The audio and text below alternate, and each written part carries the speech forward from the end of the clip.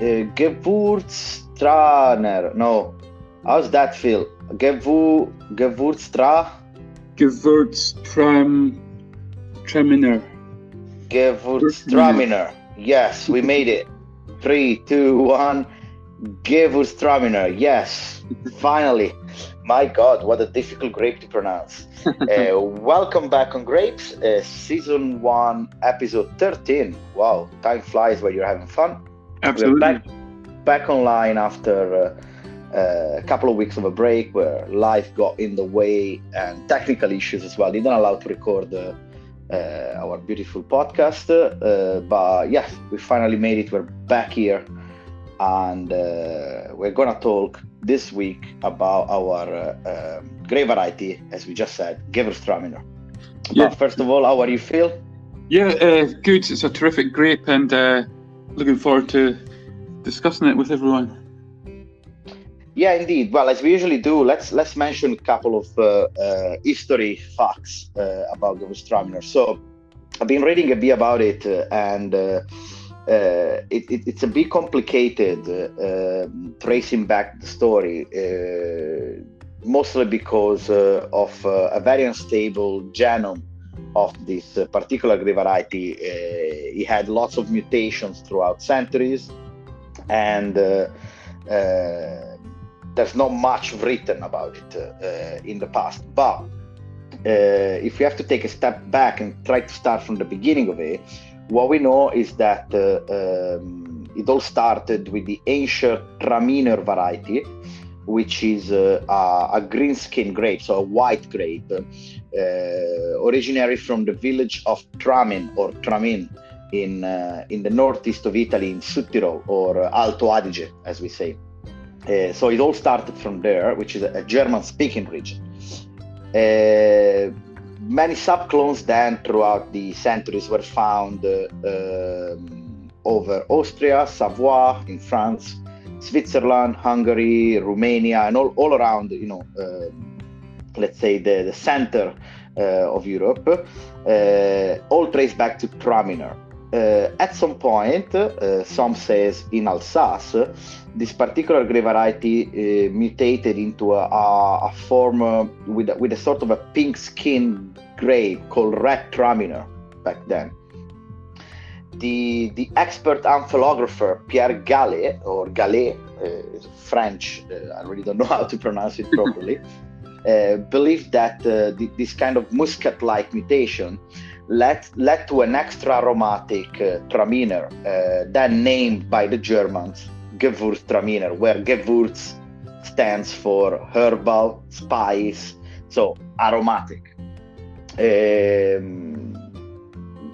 You're gonna then explain us a bit more about the years of production, but I guess we can say that nowadays probably the Alsatian Gewürztraminer is the one that everyone knows in the world. Yes, it is, and although it's got quite an interesting history, as you say, to where it actually originates from, but Alsace in modern times is sort of considered as its home. Certainly in terms of production, there is over 7,000 acres of land growing in Alsace, which accounts for about 20% of total grapes grown in the area, which is the largest in the world by quite some way, which we'll look at. In Alsace, it's considered one of the 4 Grand Cru grapes, so very prestigious and worth looking for that term on your wine labels when you're in your local wine shop. It will sort of mean more cost, but if you see it, that's why the quality is there. The grape itself, it likes a cool to moderate climate like you'll find in Alsace, and it's most widely planted in the hot Rhine area there, where it's particularly suited to the clay-rich soils that are found in the foothills of the Vosges Mountains. Now, the mountains also protect the vines from quite wet, fierce westerly winds. In this area, the hot Rhine, you'll find the highest number of Grand Cru sites in Alsace here. Elsewhere in Europe, it is still grown in Germany, specifically in the Rheinfeld and the Baden regions, where there's around 2,000 acres dedicated to the growth of Gewürztraminer there. Really, though, if you follow the foothills of the Alps, as you sort of alluded to earlier, you can practically find it everywhere from northern Italy, Austria, right round to the sort of more obscure countries like Romania, Hungary, Slovenia.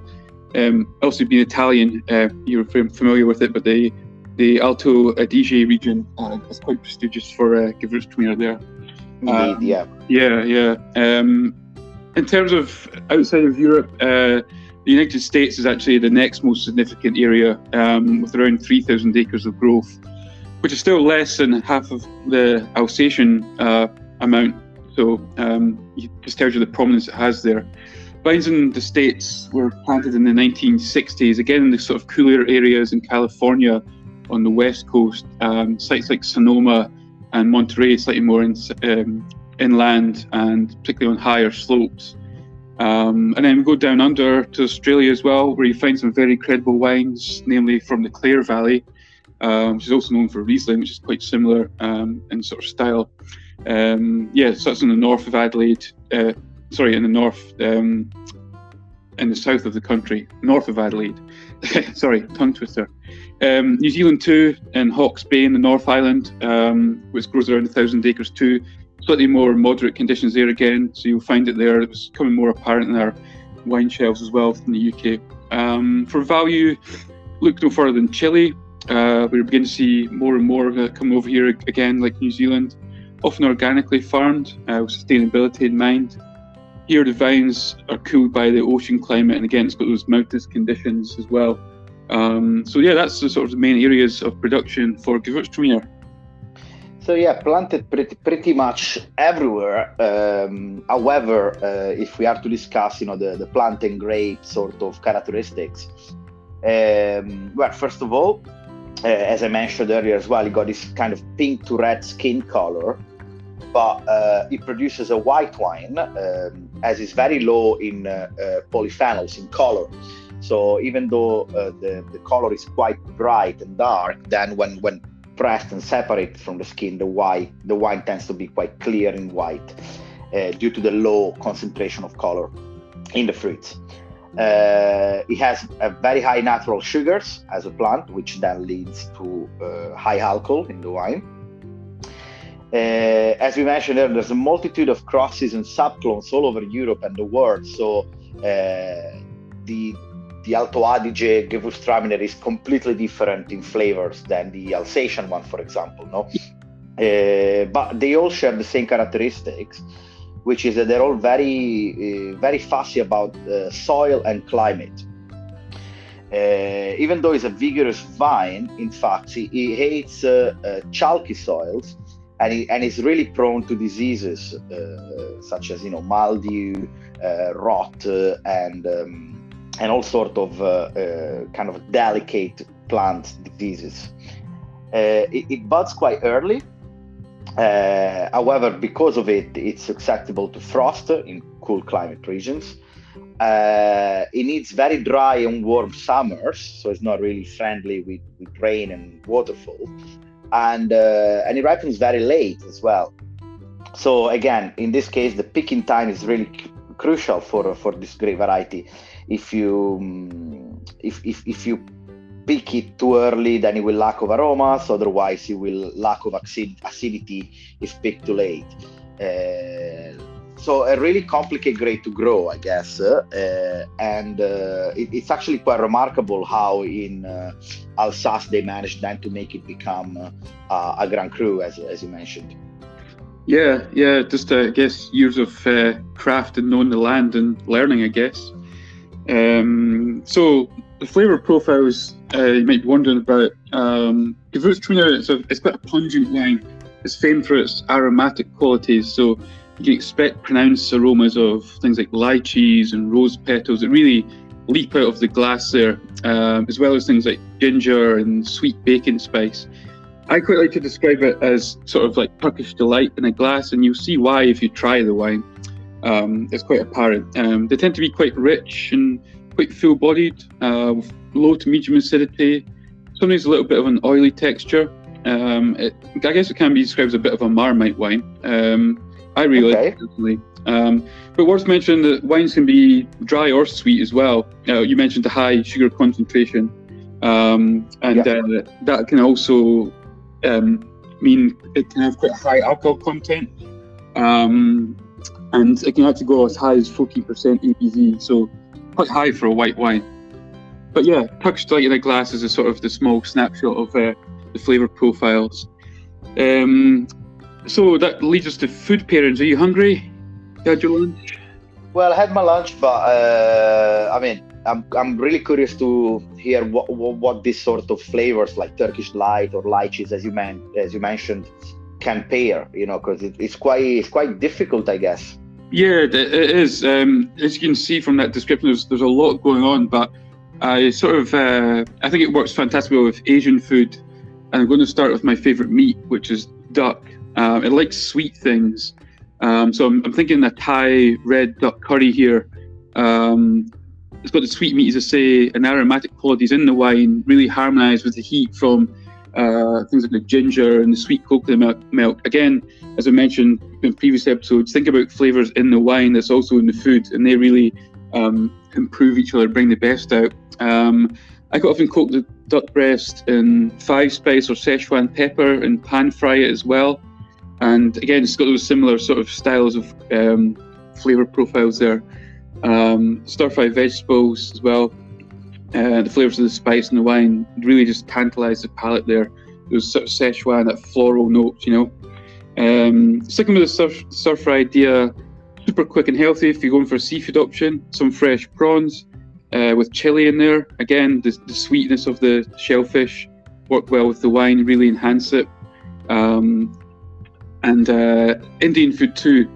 Again, stay on that sort of Asian sort of spice note. Great for sharing as well. You know, go to a BYOB place, get loads of little Indian starters and tapas dishes, or biryani if you think. Put the nutty rice, lots of sweet onions in there, and it's versatile. So that's why it works well with Indian food, I think, because it can go with meat, it can go with seafood, and it can go with vegetarian curries alike. Dessert-wise, I've chosen apple crumble. I think it works brilliantly. You've got the cinnamon and the tartness of the apples and sort of the nuttiness of the crumble. The aromatic wine is just delicious. So you go for a sweet or a dry wine here. And then lastly, to your cheese board options, I'm going for one of my favourites, which is a French cheese, Epoisse. It's punchy, it's creamy. I love that. Yeah, it's rich, really decadent. But those lychee, the rose and the ginger flavours with the cheese, when you eat that and take a sip, it really dances on the palate. For a more sort of local cheese, Stinking Bishop, sort of similar in terms of texture. If you can, I can't tolerate the stench of Stinking Bishop, but it does taste a lot nicer in the mouth. But again, it does the same job as the Epoisse, and the wine goes great with it. So yeah, that is my food pairings for the week. That's fantastic. Yeah, I can see why you matched it with either sweet or savory or strong flavor kind of food. Yeah. For a wine like this, you need something that can match the intensity of aromas as well. So yeah, I think it all totally makes sense. Yeah. Well, we must try to know, but so far at the moment we don't have ducks or Epoisse on hand. So I trust your words. Yeah. But it's also a good wine if people who maybe have not tried it. I quite often going out for food and go to a BYOB place with friends, buy a bottle you've not tried before, like a Gewürztraminer, you know, and just try something different and share it with your friends, and you can chat about it. You know, it's great for that sort of thing too. Absolutely. What do you think about pairing it with sushi? Because I tried a very nice Chilean Gewürztraminer once in a sushi place, and it was kind of dry, right. You know, with a bit of sugar levels in it, and it was fantastic actually. Yeah, I could definitely see that working. It's not got a lot of acidity to it as well, so it can be quite delicate, but it also brings the sort of the floralness, and I think it works quite well with obviously it could be rice based in the sushi, and fish, as I say, the sort of the sweet things like prawns and scallops, things like that. So yeah, it would definitely be a great pairing for sushi, absolutely. And again, thinking those Asian flavors as well, the aromats and things. So yeah, perfect, nice one.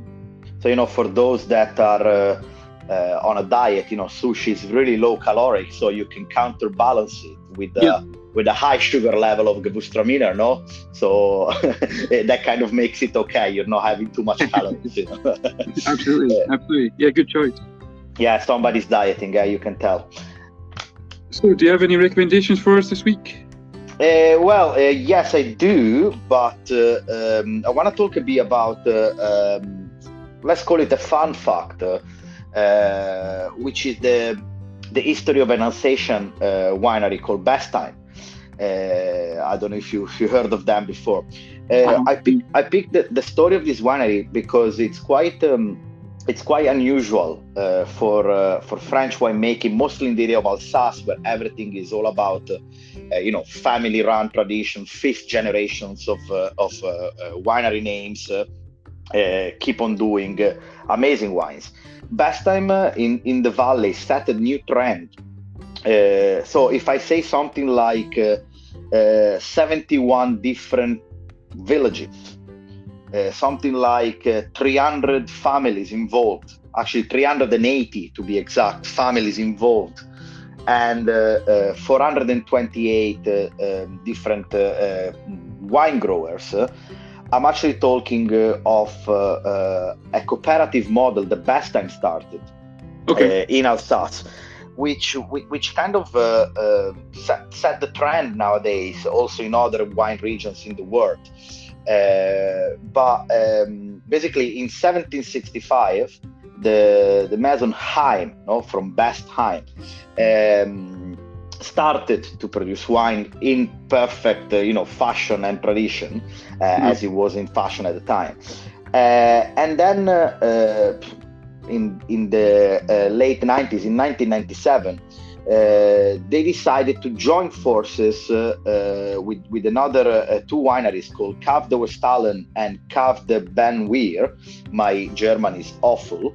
And together they created Bestheim, and they joined forces with all of these small wine growers and families that I mentioned earlier, in order to be able to compete with the bigger players of Alsace. Zind Humbrecht, I make an example, or Trimbach. Amazing wines, amazing wineries with a big reputation that so far on the market were really unchallenged, by others. This sort of cooperative has been called they go under the nickname Moon Chasers. They produce several different wines typical from Alsace, Riesling, Gewürztraminer, of course, and it's a very unique, risky venture, putting together so many people. You can imagine it's not an easy thing to do, and when it comes to decision making, you actually got to involve an auditorium, a theater full of people, right? But that leads to, first of all, sustainability, good volumes of production, and a very high quality of their wines as well. They farm organic as well. So a really interesting project. I was really fascinated by this. I know they're not the only ones doing that, right? But somehow in a wine region like Alsace, it's something quite different, I'd say. No? Yeah, definitely. So that was the little fun fact for today. But let's go to the main part, as somebody mentioned a while back of this podcast, which is the wine recommendation. What have you got for us? So as my sort of my special bottle, I've went to a producer called Hugel, which is a very ancient producer. This is a Vendage Tardive, which is a late harvest 2009, which is around £55-60 from various online stockists. Hugel have got a very long history of winemaking in Alsace, dating as far back as the 1600s. So it's quite a classic flavour profile of a Gewürztraminer, but it's got a bit of sweetness to it, but it's very well balanced. And a wine that's £55, it's not a ridiculous price, but a real treat. So that is my special bottle, but a good value for money at that price, absolutely. What about yourself? Well, as finer one, let's say, after all of the story I did with Bestheim, I actually went for their competitors. Domaine Zind Humbrecht, one of the biggest name of Alsace. The one I've picked is the Gewürztraminer Hengst, Hengst, vintage 2018.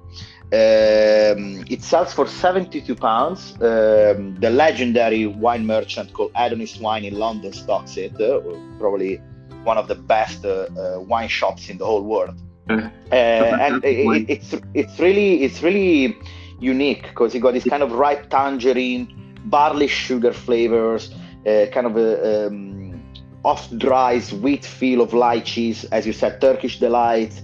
But then it's still very fresh and crisp. It's a very, got a very high potential for aging as a wine. Yeah. It's fantastic. And Zind Humbrecht is always a symptom of high quality. For Absolutely. Then the medium one, so let's say something that is a bit special, but it's not doesn't come cheap. Let's say I've picked an Italian wine from Alto Adige, from Südtirol.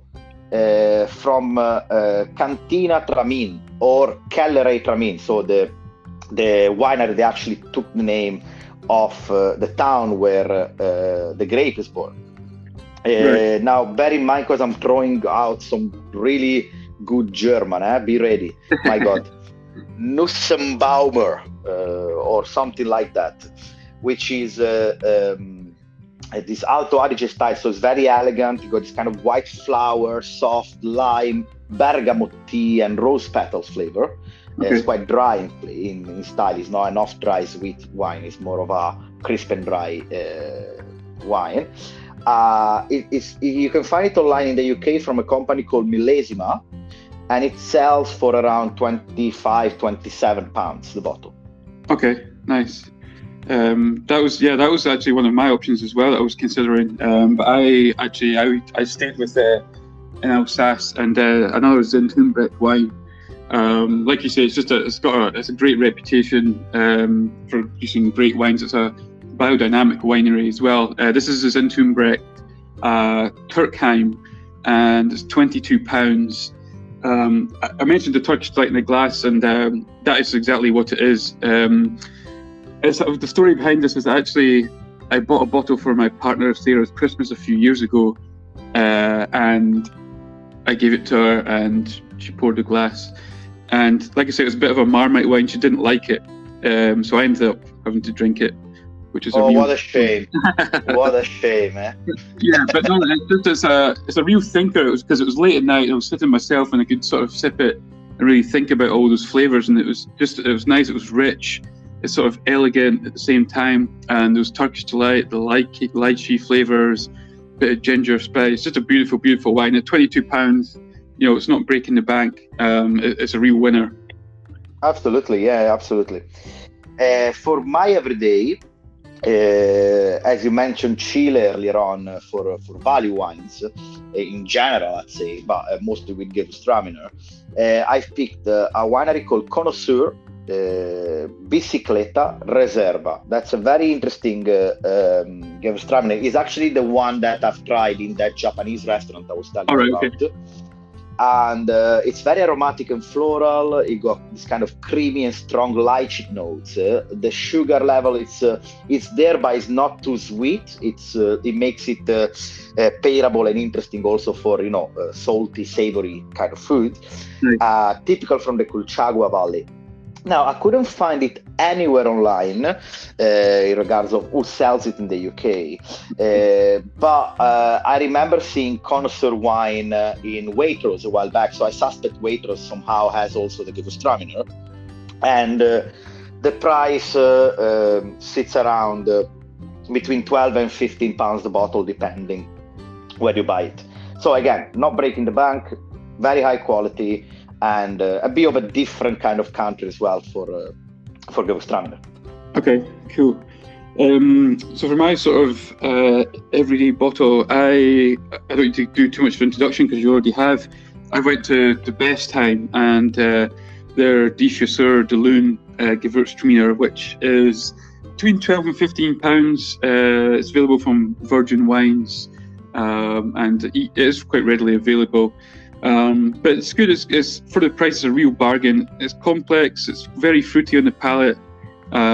Beautifully balanced with a little bit of sweetness, and perfect for Chinese with friends. A little bit of spicy food, as I said before. But yeah, £12. if you're new to the grape, a real great place to start. Fantastic. Well, I think we're giving some nice wines, considering the fact that there's a broad range of production all around the world. But I think the ones we picked are actually quite representative for what Gewürztraminer is. Before we wrap it up, I just wanna thanks everybody first of all to listen to the podcast of Ichaka. We made a somewhat a personal record on that show, as we reached a very high amount of play. So thank you very much for listening to the episode. I hope you enjoyed it, and I hope you're gonna get in touch with Ichaka Winery for a visit or for their wines. We launched yesterday our podcast on another platform as well, powered by Amazon, which is Amazon Music or Amazon Podcast. And of course, we are still present in Spotify and Apple Podcasts.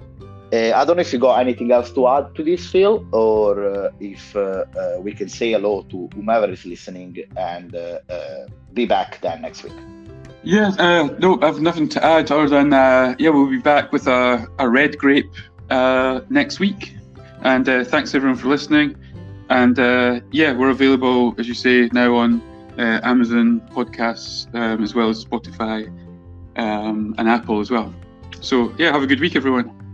Thank you very much for listening. Bye bye.